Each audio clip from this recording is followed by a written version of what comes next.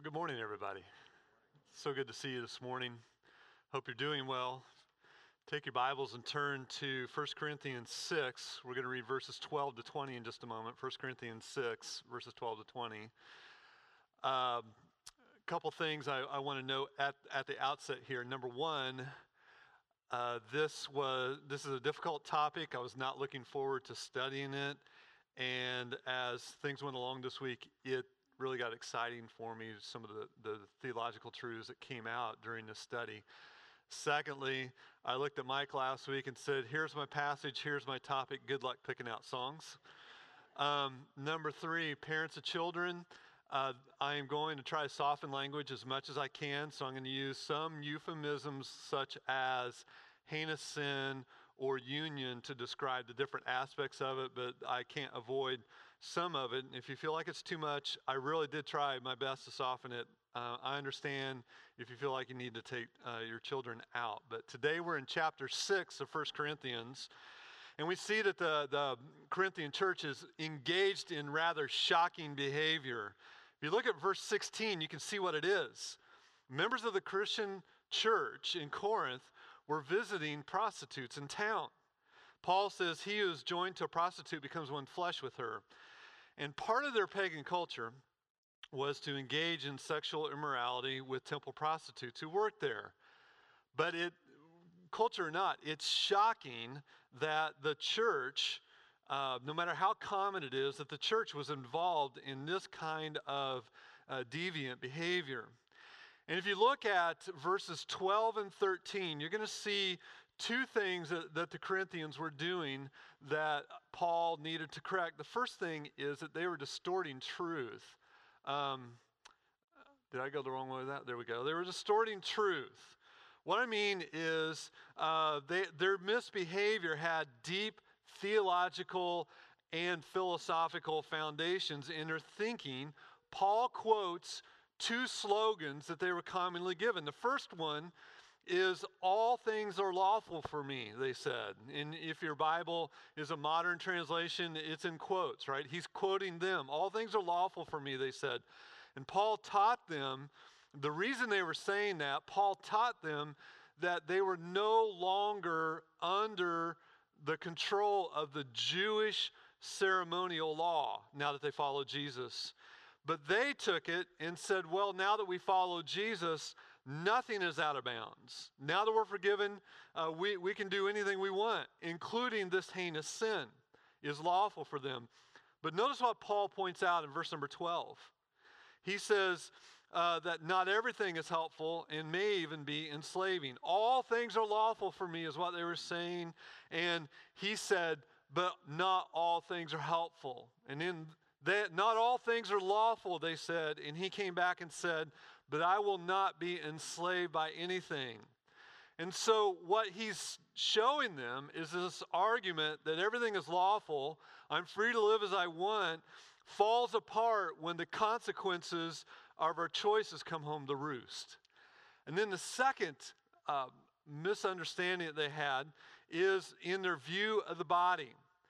And they had kind of a proverb. You see it in verse number 13. The proverb is this: food is meant for the stomach and stomach for the food. Now, what did they mean by that? What they meant was hunger is a bodily appetite. And so when you're hungry, eat. In the same way, sex is merely a bodily appetite and of no real consequence or important. And so when the appetite is aroused, go enjoy it because it doesn't matter. And their thinking was influenced by the culture of the day. Now, in verses 12 to 20, Paul is going to deal with the mistake in their thinking in really thorough way. And what he's going to do, he's going to give 5 principles about the Christian body that will change their perspective and their outlook.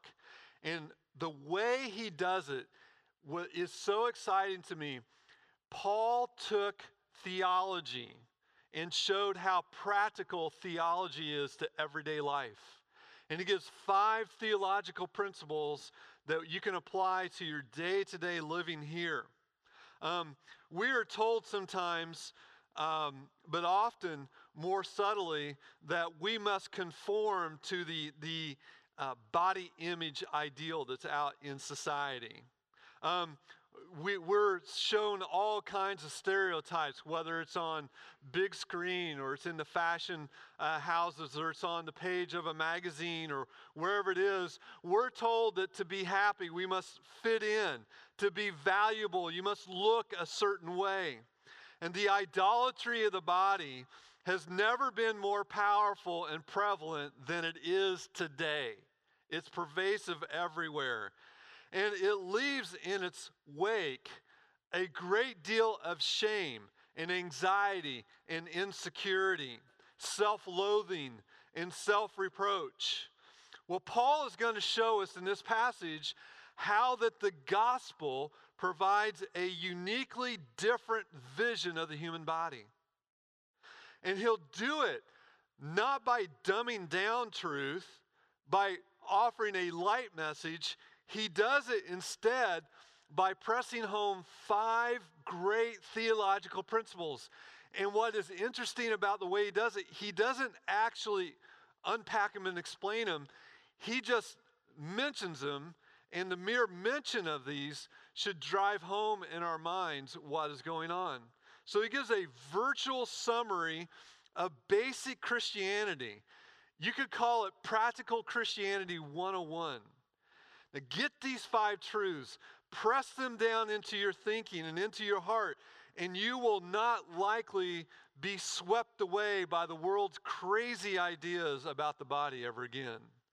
And with that as my introduction, let's stand for the reading of God's Word. Beginning 1 Corinthians 6 and verse number 12. All things are lawful for me, but not all things are helpful. All things are lawful for me, but I will not be dominated by anything. Food is meant for the stomach and stomach for the food. And God will destroy both one and the other. The body is not meant for sexual immorality, but for the Lord, and the Lord for the body. And God raised the Lord and will also raise us up by his power. Do you not know that your bodies are the members of Christ? Shall I then take the members of Christ and make them members of a prostitute? Never. Or do you not know that he who is joined to a prostitute becomes one body with her? For as it is written, the two will become one flesh. But he who is joined to the Lord becomes one spirit with him. Flee from sexual immorality. Every other sin a person commits is outside the body, but the sexually immoral person sins against his own body. Or do you not know that your body is the temple of the Holy Spirit within you, whom you have from God? You are not your own, for you were bought with a price, so glorify God in your body. Our Heavenly Father, I pray that you will press into our hearts these 5 fundamental truths about the Christian, about the way the Christian is to view the body, and that we will never succumb to the body image pressure that we feel and see in our culture today. In Christ's name, amen. Y'all can be seated. As we look over this passage and the 5 doctrines that Paul mentions, he really doesn't elaborate much on them, like I said. He merely mentions them. It's as if simply seeing them will be enough for us to navigate our way through the whole issue of the body and use it with proper dignity. If you would, I would say that some of us, there are some people who have an innate ability to navigate. And then there are some people who they can't even navigate with the GPS in front of them. You know what I'm saying? I was on the rescue squad for 12 years, and there was one person. We used the plat books most of the time. GPS was not real reliable where we were way up there. And the plat book, I had one person who always had to turn the plat book, and there were a couple different times, turn right, and then she would realize that she needed to turn, nope, you were supposed to turn left type deal. So Matt, that never happens to you guys, I'm sure. But Anyway, the others of us, sometimes we navigate by landmarks, and we see a landmark and we know what we're supposed to do. And what Paul is doing here is he's showing these landmark truths, and by seeing the landmark, it helps us to know how to navigate through these type situations. And the first landmark, the first theological truth that Paul lays out is this: the body is for the Lord. Verse number 13. Paul wants us to understand that. He quotes their slogan: food is meant for the stomach and stomach for food. What's Paul's response in verse number 13? And God will destroy both one and the other. They were minimizing bodily appetites. If the body wants food, give it food. If the body wants sex, give it sex. It really doesn't matter. Well, Paul says that if that is how we live, we will discover to our shock and dismay one day that God will destroy both the body and the appetites. And then he offers a true perspective. And here's the first doctrinal principle that we see when we think about our bodies. Number one, our bodies are for the Lord. The glory of God. Now, some of us have a hard time believing that. We tend to think that Christianity is intellectual or abstract spirituality. But Paul insists, listen to this. Paul insists that the way we use our hands, the way we use our eyes, our mouths, and our feet, all of this matters, how we use our bodies. God gives us bodies which were meant to give him glory. We exist embodied for the glory of the Lord. We are, with our bodies, to present ourselves, our whole selves, as living sacrifices, holy and acceptable unto the Lord. Isn't that what the Bible says in Romans chapter 12? Your body in all its frailty, in its weakness, in its inadequacy, in its imperfection, your body, dear believer, in Jesus Christ is for him. It's designed to honor him, to please him, to exalt him, and to give him glory. And so when the world demands that our bodies conform to some stereotype of beauty, isn't it liberating to remember that the correct use of our body is to honor God? It's not for the satisfaction and approval of our peers. When our culture says that our other physical appetites that are mentioned in this passage must be met, and do anything else is to be oppressive or even self-harming, when our culture says that, it's actually a pathway to freedom to realize that our appetites do not have ultimate claim on what we do with our bodies. Jesus Christ does. And so we have a body in order to glorify him. Well, that's number one. Number two, not only are our bodies for the Lord, but secondly, there's a bodily resurrection. Verse number 14. This second great doctrine, the bodily resurrection, is seen in verse number 14, where he says this: and God raised the Lord and will raise us up by his power. Listen, folks, our bodies have a destiny, just not our souls. Our bodies do too. The Christian hope is concrete and physical, and it's solid and embodied. I don't think many of us think about this very often, but the God who raised Jesus bodily from the tomb on the third day did so that he might be the firstborn. And what he meant was that he's the firstborn from among the dead so that we might be resurrected also. That one day, the God who raised him will also raise us. One day our bodies will be the mirror of the resurrection glory of the risen Christ. Isn't that exciting?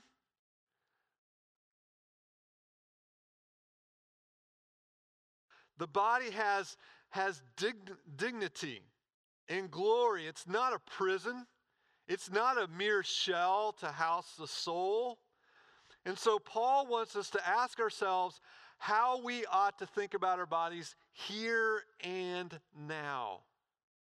If God purposes to dignify them with an eternal future, beautifying and glorifying them one day until they mirror the glory of Jesus, can we neglect our bodies now? Can we abuse our bodies now? Can we indulge them? Can we pervert them? No. Paul says that the body, your body, matters to God, and it ought to matter to you. So there's a third truth. So we see the glory of God. We see the resurrection of the body. We also see, thirdly, the union with Jesus Christ in verses 15 to 18. Now this is profound, one aspect of it. I want you to catch this in here. This is the great central doctrine of the believer's union with Jesus Christ. Look at verse number 15. He says, do you not know? Do you not know what? The answer is that our bodies are members of Christ. Now let that sink in for just a moment. Your bodies are members, not just your souls.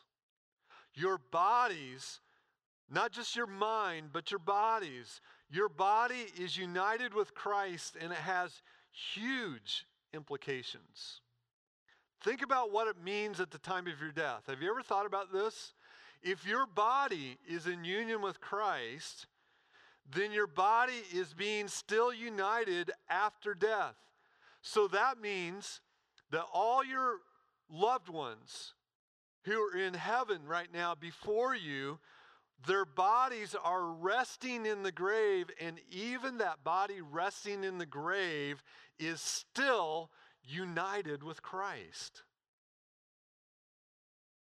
It is a permanent, sacred union, indissoluble. It's mysterious.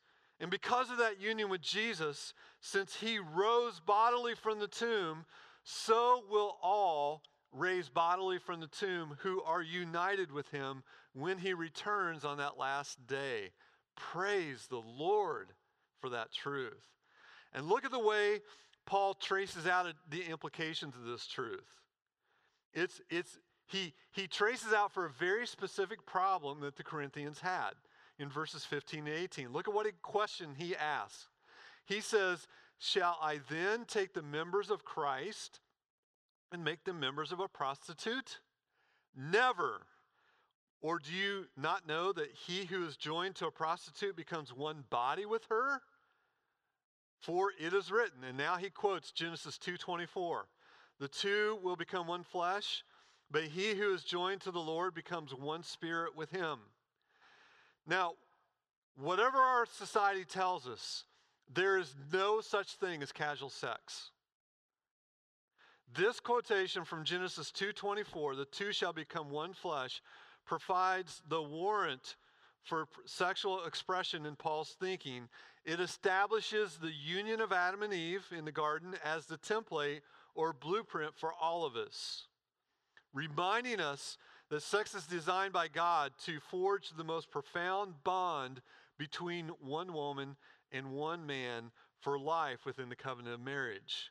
And so this union within marriage, Paul is teaching us, is the closest earthly parallel to the union that believers have with Jesus Christ through faith. Remember, two shall become one fleshed.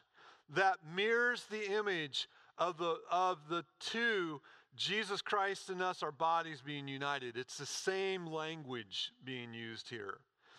He even uses the same verb to describe our connection to Christ that he did in verse number 16. He says joined. One commentator translated it glued together. As a husband and wife are glued together, we are glued together to Jesus Christ. And if you are participating in this perversion of what God has made with somebody who is not your wife or your husband, then you are gluing yourself together. And so, how can a Christian join himself to a non-Christian? How can two Christians treat this union as a night's disposable entertainment when it has sacred symbolism and meaning? If you're a Christian, you take Jesus with you into your intimate life. And this sin is profoundly dishonoring to Jesus. But look at verse number 18 again. You'll see something especially defiling. Flee sexual immorality. For every other sin a person commits is outside the body, but the sexually immoral person sins against his own body. Sexual sin involves our whole selves, our souls. Paul is teaching us that it involves our minds, our hearts, and our souls. As one scholar put it, because this union is uniquely body joining, when we abuse it, it is uniquely body defiling. We are united to Christ, our bodies are united to Christ, and what we do with them matters profoundly. And so this union is so important. Let me go to principle number 4, doctrine number 4. The glory of God, the resurrection of body, union with Christ, our bodies are the dwelling place of the Holy Spirit. Paul teaches that in verse number 19. Do you not know that your body is a temple of the Holy Spirit, whom you have from God?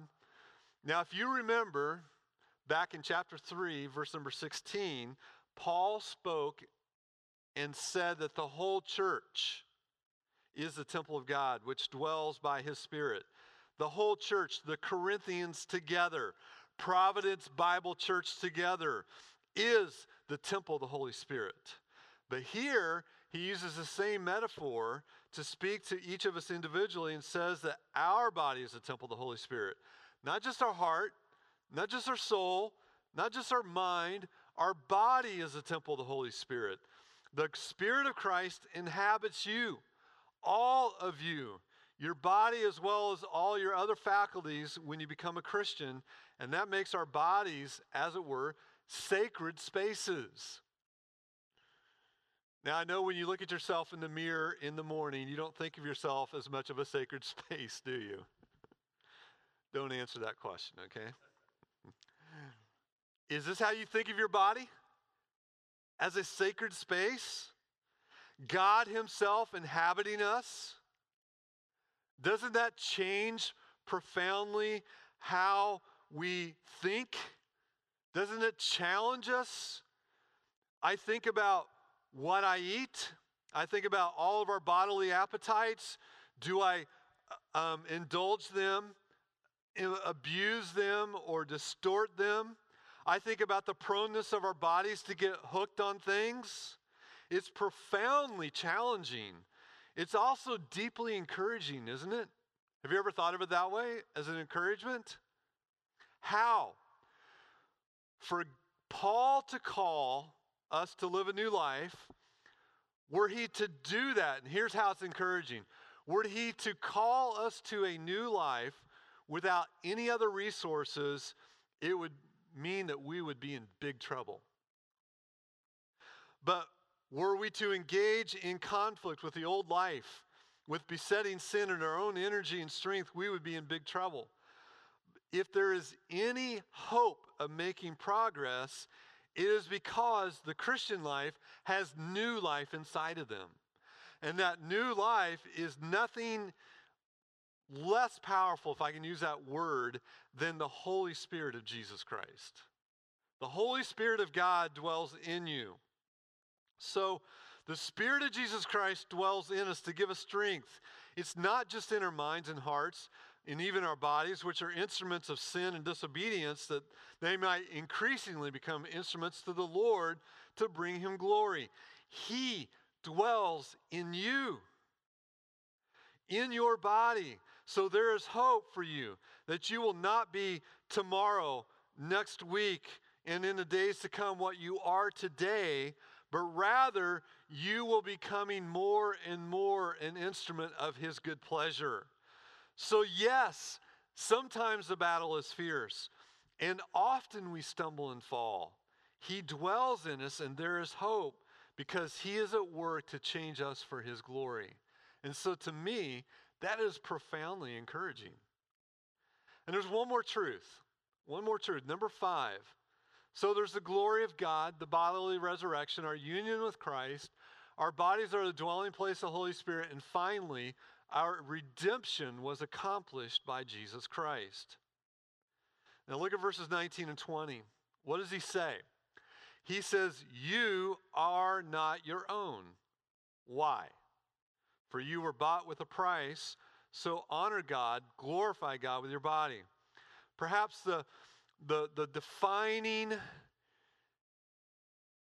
characteristic of our generation is personal autonomy. Would you agree with that? Personal autonomy.